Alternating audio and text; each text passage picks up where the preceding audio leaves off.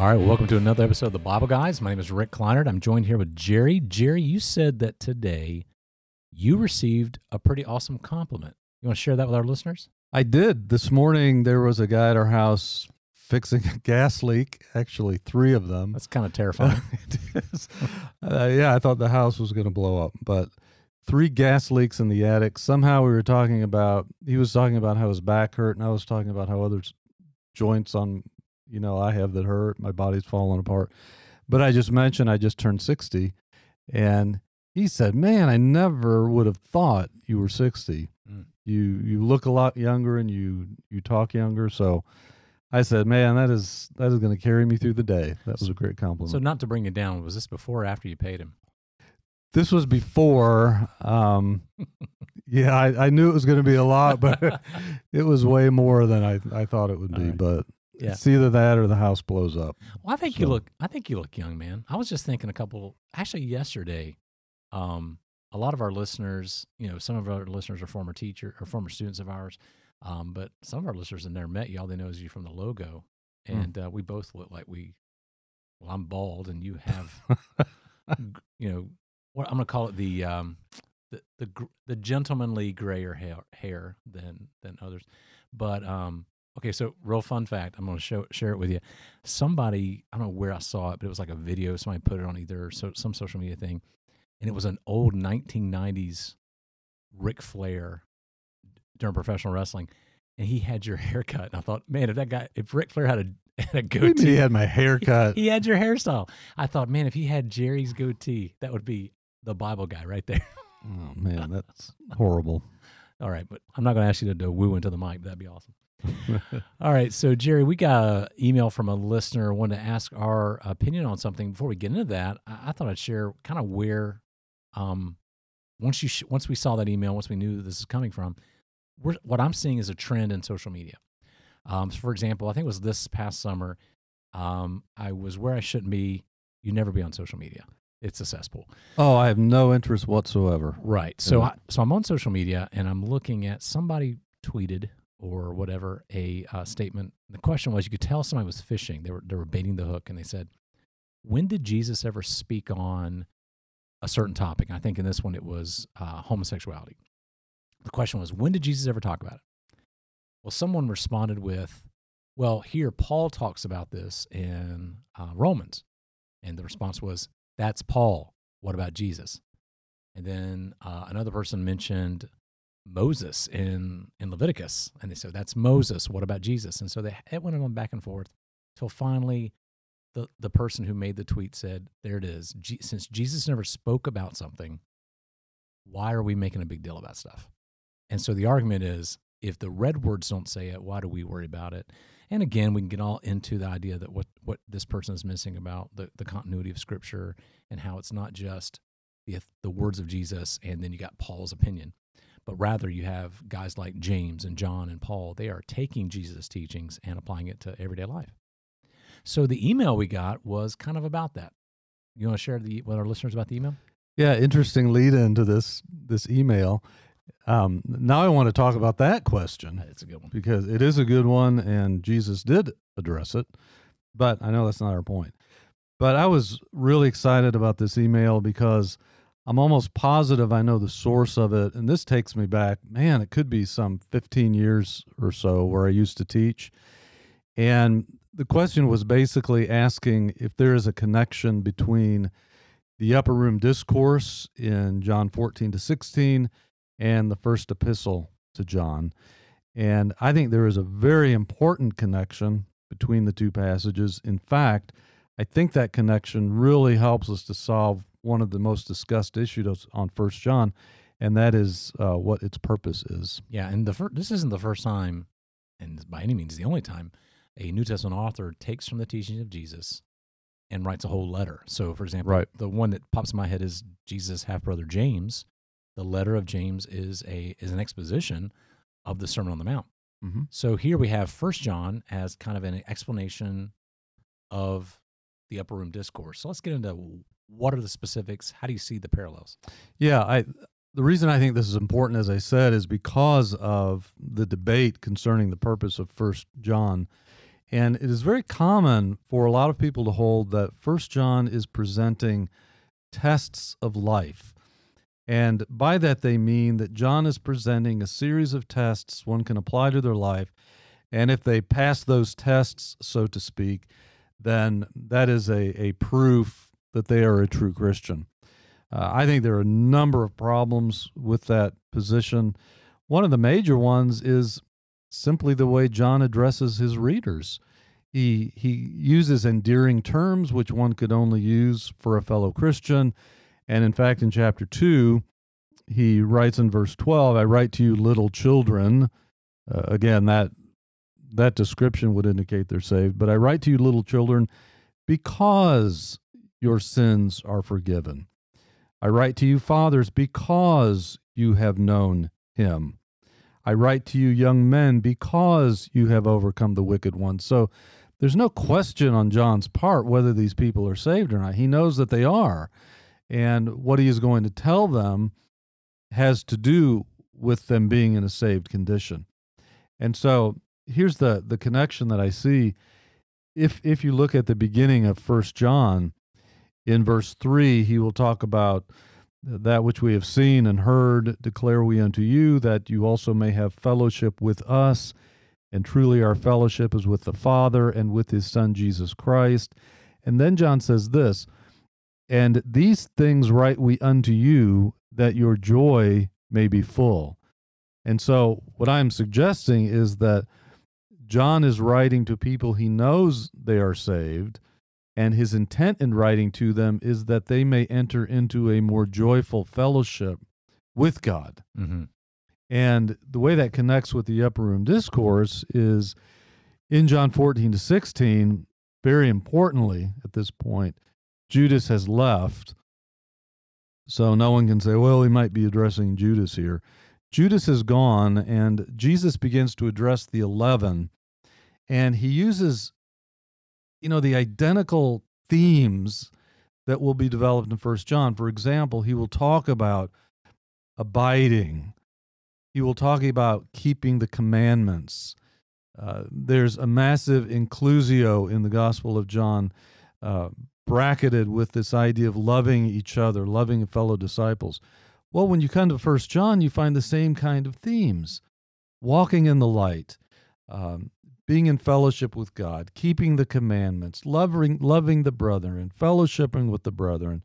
And so I think when we see this important connection between the two passages, that just adds to my conviction that 1 John is written to true believers with the intent of getting them to advance in their fellowship with God and with each other. Yeah, I would agree. And again, as we spoke before we went on air, this is a book I've taught an awful lot. Matter of fact, when as a new believer, maybe about a year into being a believer, being asked to teach the church where I was at, their youth group, we went through 1 John.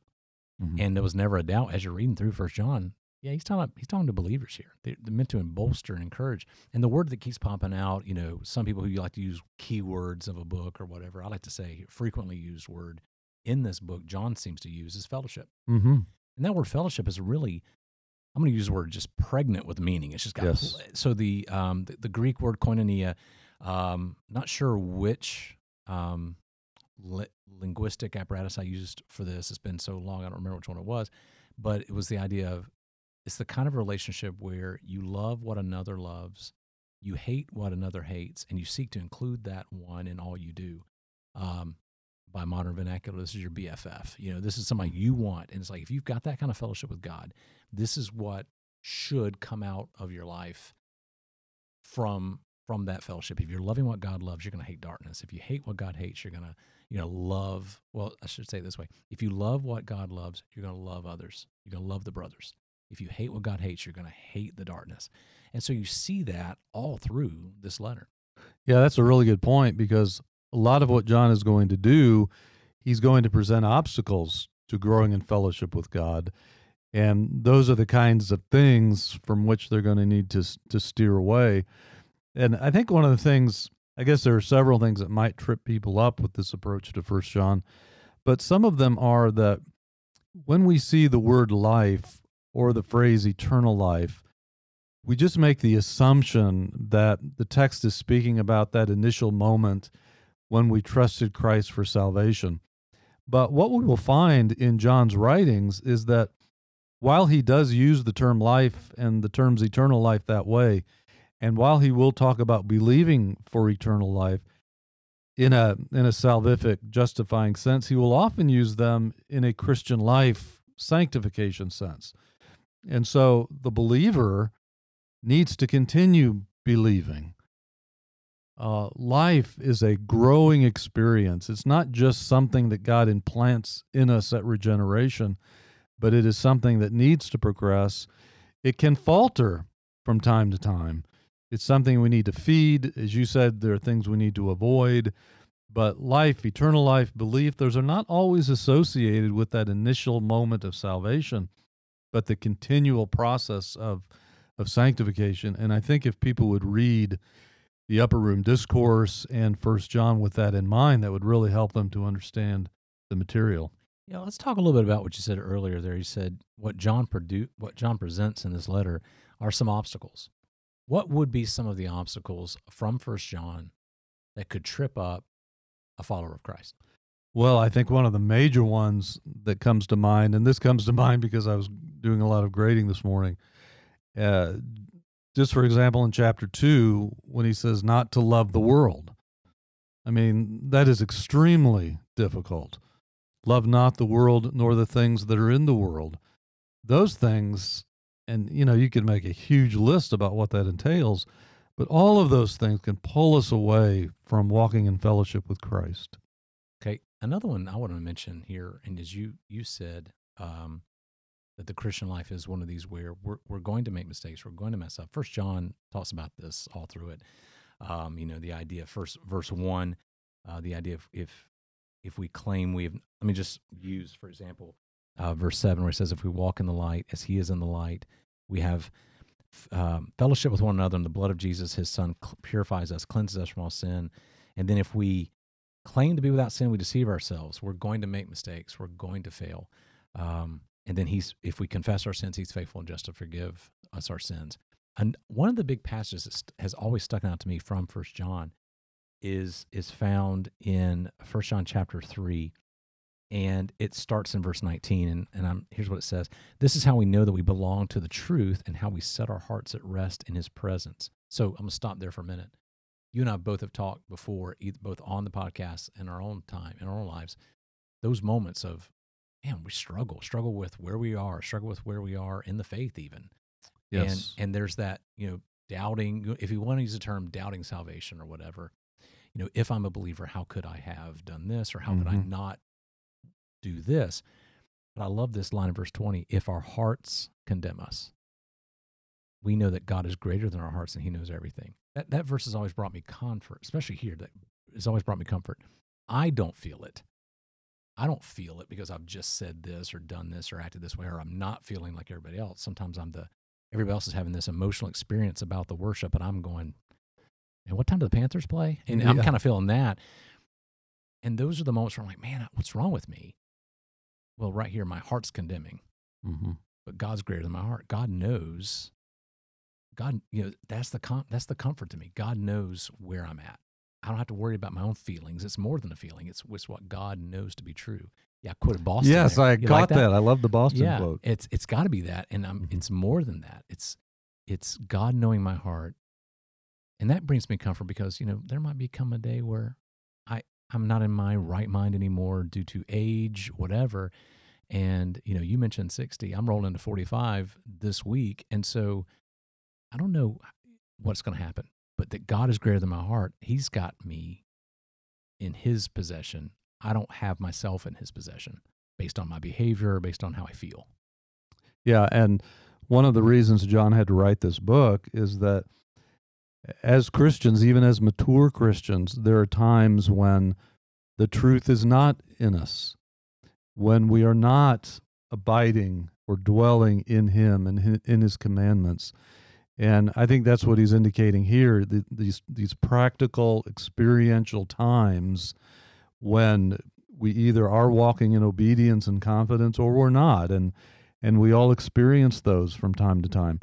that doesn't mean we're not saved.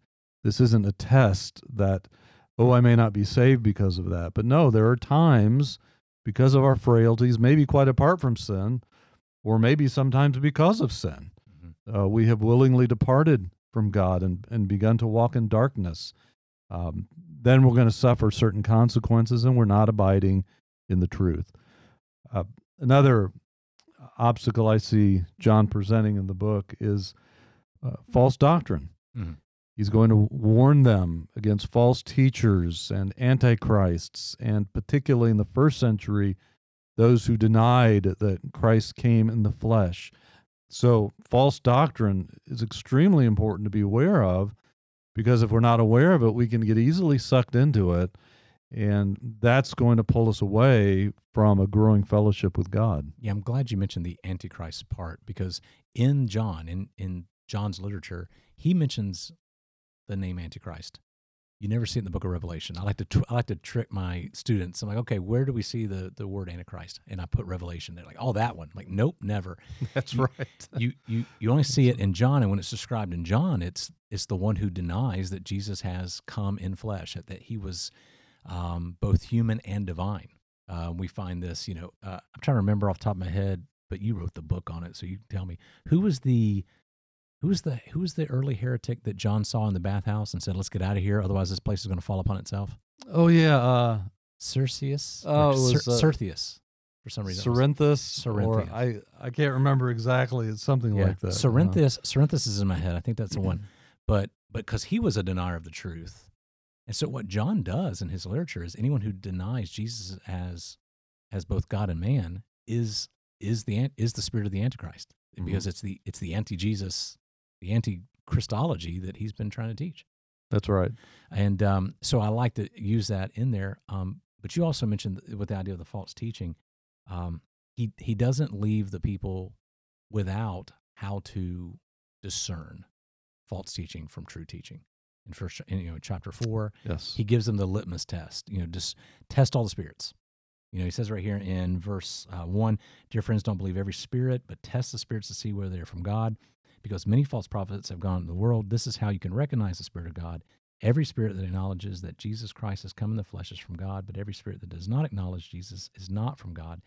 This," as he says, "is the spirit of Antichrist, which you've heard is coming, and even now is already in the world." So this is the test. Is this teaching from a false teacher or a good or a solid teacher? All right, what does that teacher now believe about Christ? You test it that way. And if it's against the biblical record of who Jesus is and the revelation that he's given us, then you have to pitch it.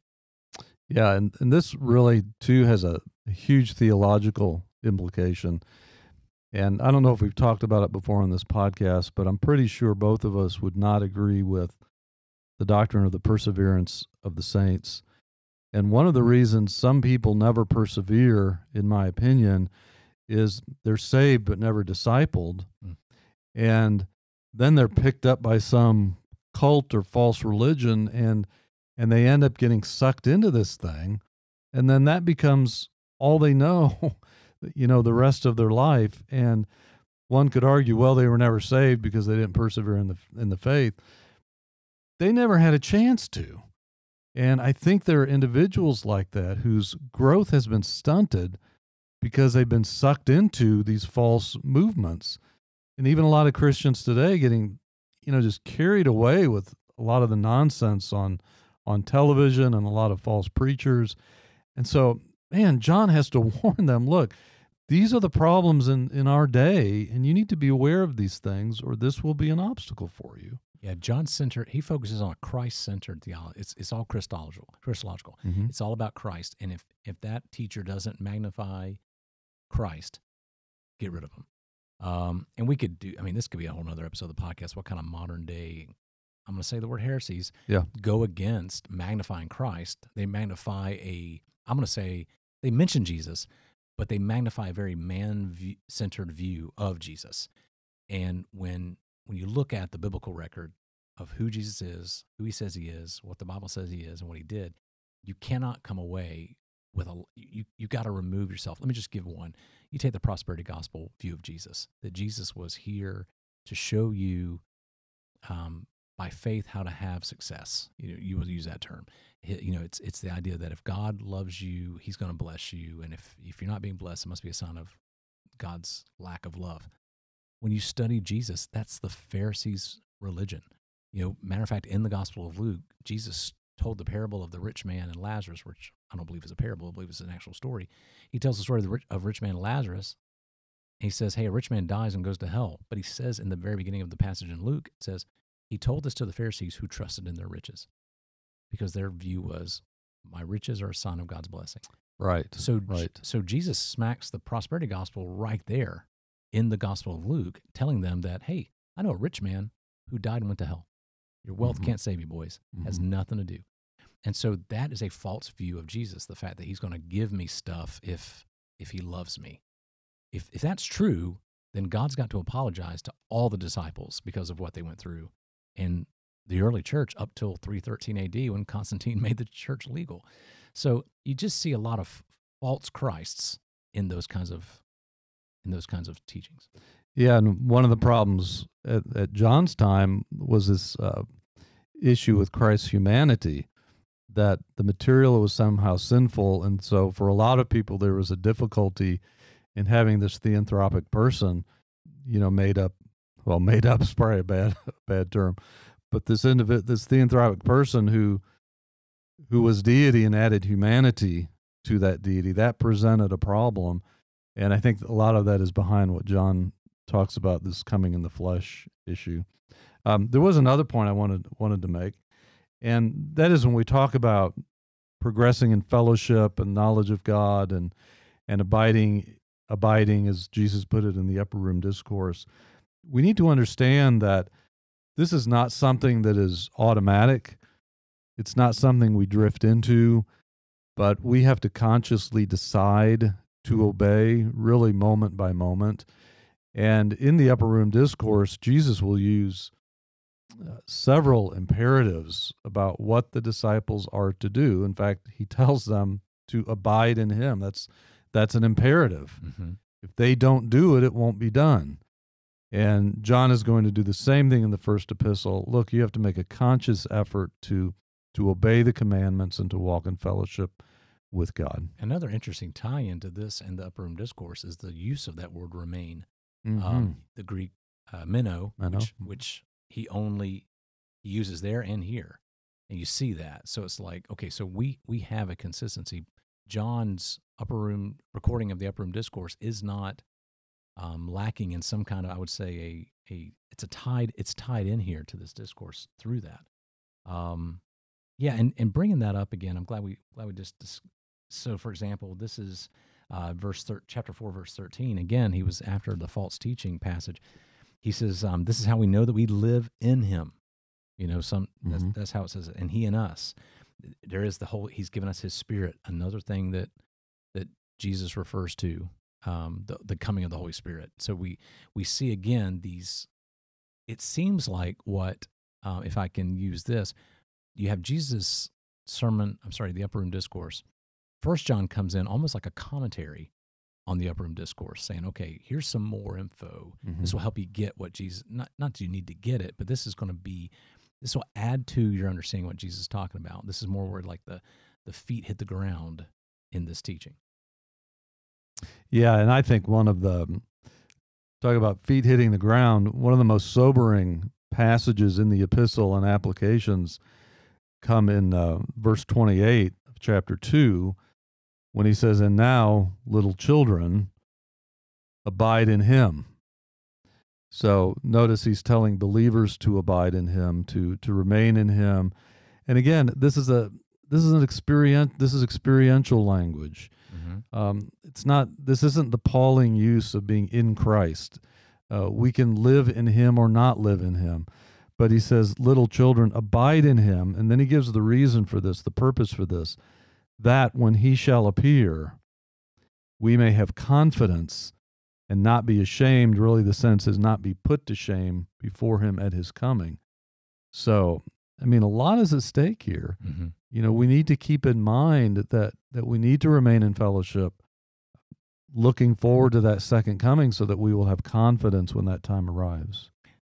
Whenever we mention 1 John, I can't help but think of my wife's mother, Linda, passed away about maybe now 11 years ago. And I remember I was one of those guys that got up early, usually when we were visiting, had one of the babies with me, and I'm getting up and feeding and taking care of the baby while, Linda's awake, because Linda wants to be up with us to hang out with the grandkids. So we're up at their house, and Linda and I got to talking about Scripture. And she mentioned, she goes, my favorite passage has always been in 1 John 5. She says, and she's quoted it verbatim to me. She was like, 1 John 5:11, and this is the testimony. God has given us eternal life. It's a gift. And this life is in his Son. Whoever has the Son has life. Whoever does not have the Son of God does not have life. And here it is. I write these things to you who believe in the name of the Son of God. They already believe, that you may know that you have eternal life. And this is the confidence we have in approaching God, that if we ask anything according to his will, he hears us. So she said it right there. She's like, look, he's talking to believers, but sometimes believers kind of get this idea of, well, do I really know for sure? Like, for example, my grandmother was in a denomination of Primitive Baptists, where you didn't, she was taught by teachers, you can trust in Jesus, but you don't know you're going to get to heaven. You don't have eternal life until you get there. And I remember talking to my grandmother going, Grandma, you know what the Bible says. All you have to do is put your faith in Christ. Well, I know, Rick, but you don't know till you get there. Now, my grandmother's in heaven right now. Why? Because she believed in Jesus. I believe that when she closed her eyes in death, she opened them and she was with Christ, and Christ probably said something to the effect of, Margaret, you didn't have to worry. I had you the whole time. You bought into a false teaching, and it wasn't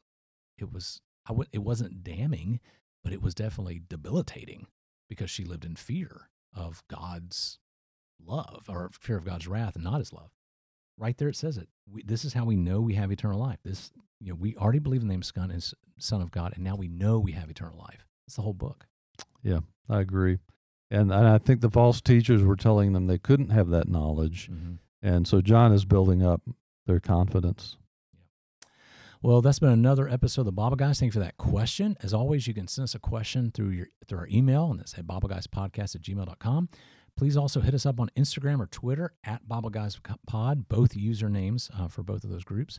If you have a question, please submit those. We'd love to tackle those in an upcoming episode. We also have, as we like to do in every season, kind of a potpourri, I know you love me using that word, of different questions. Maybe they won't take a whole episode, but we can answer these questions. And as we were talking, Jerry, this popped in my head, and we'll go ahead and put us on air for it. Nice to put you on the spot. What if we did a whole 5-point series under how we interpret the tulip?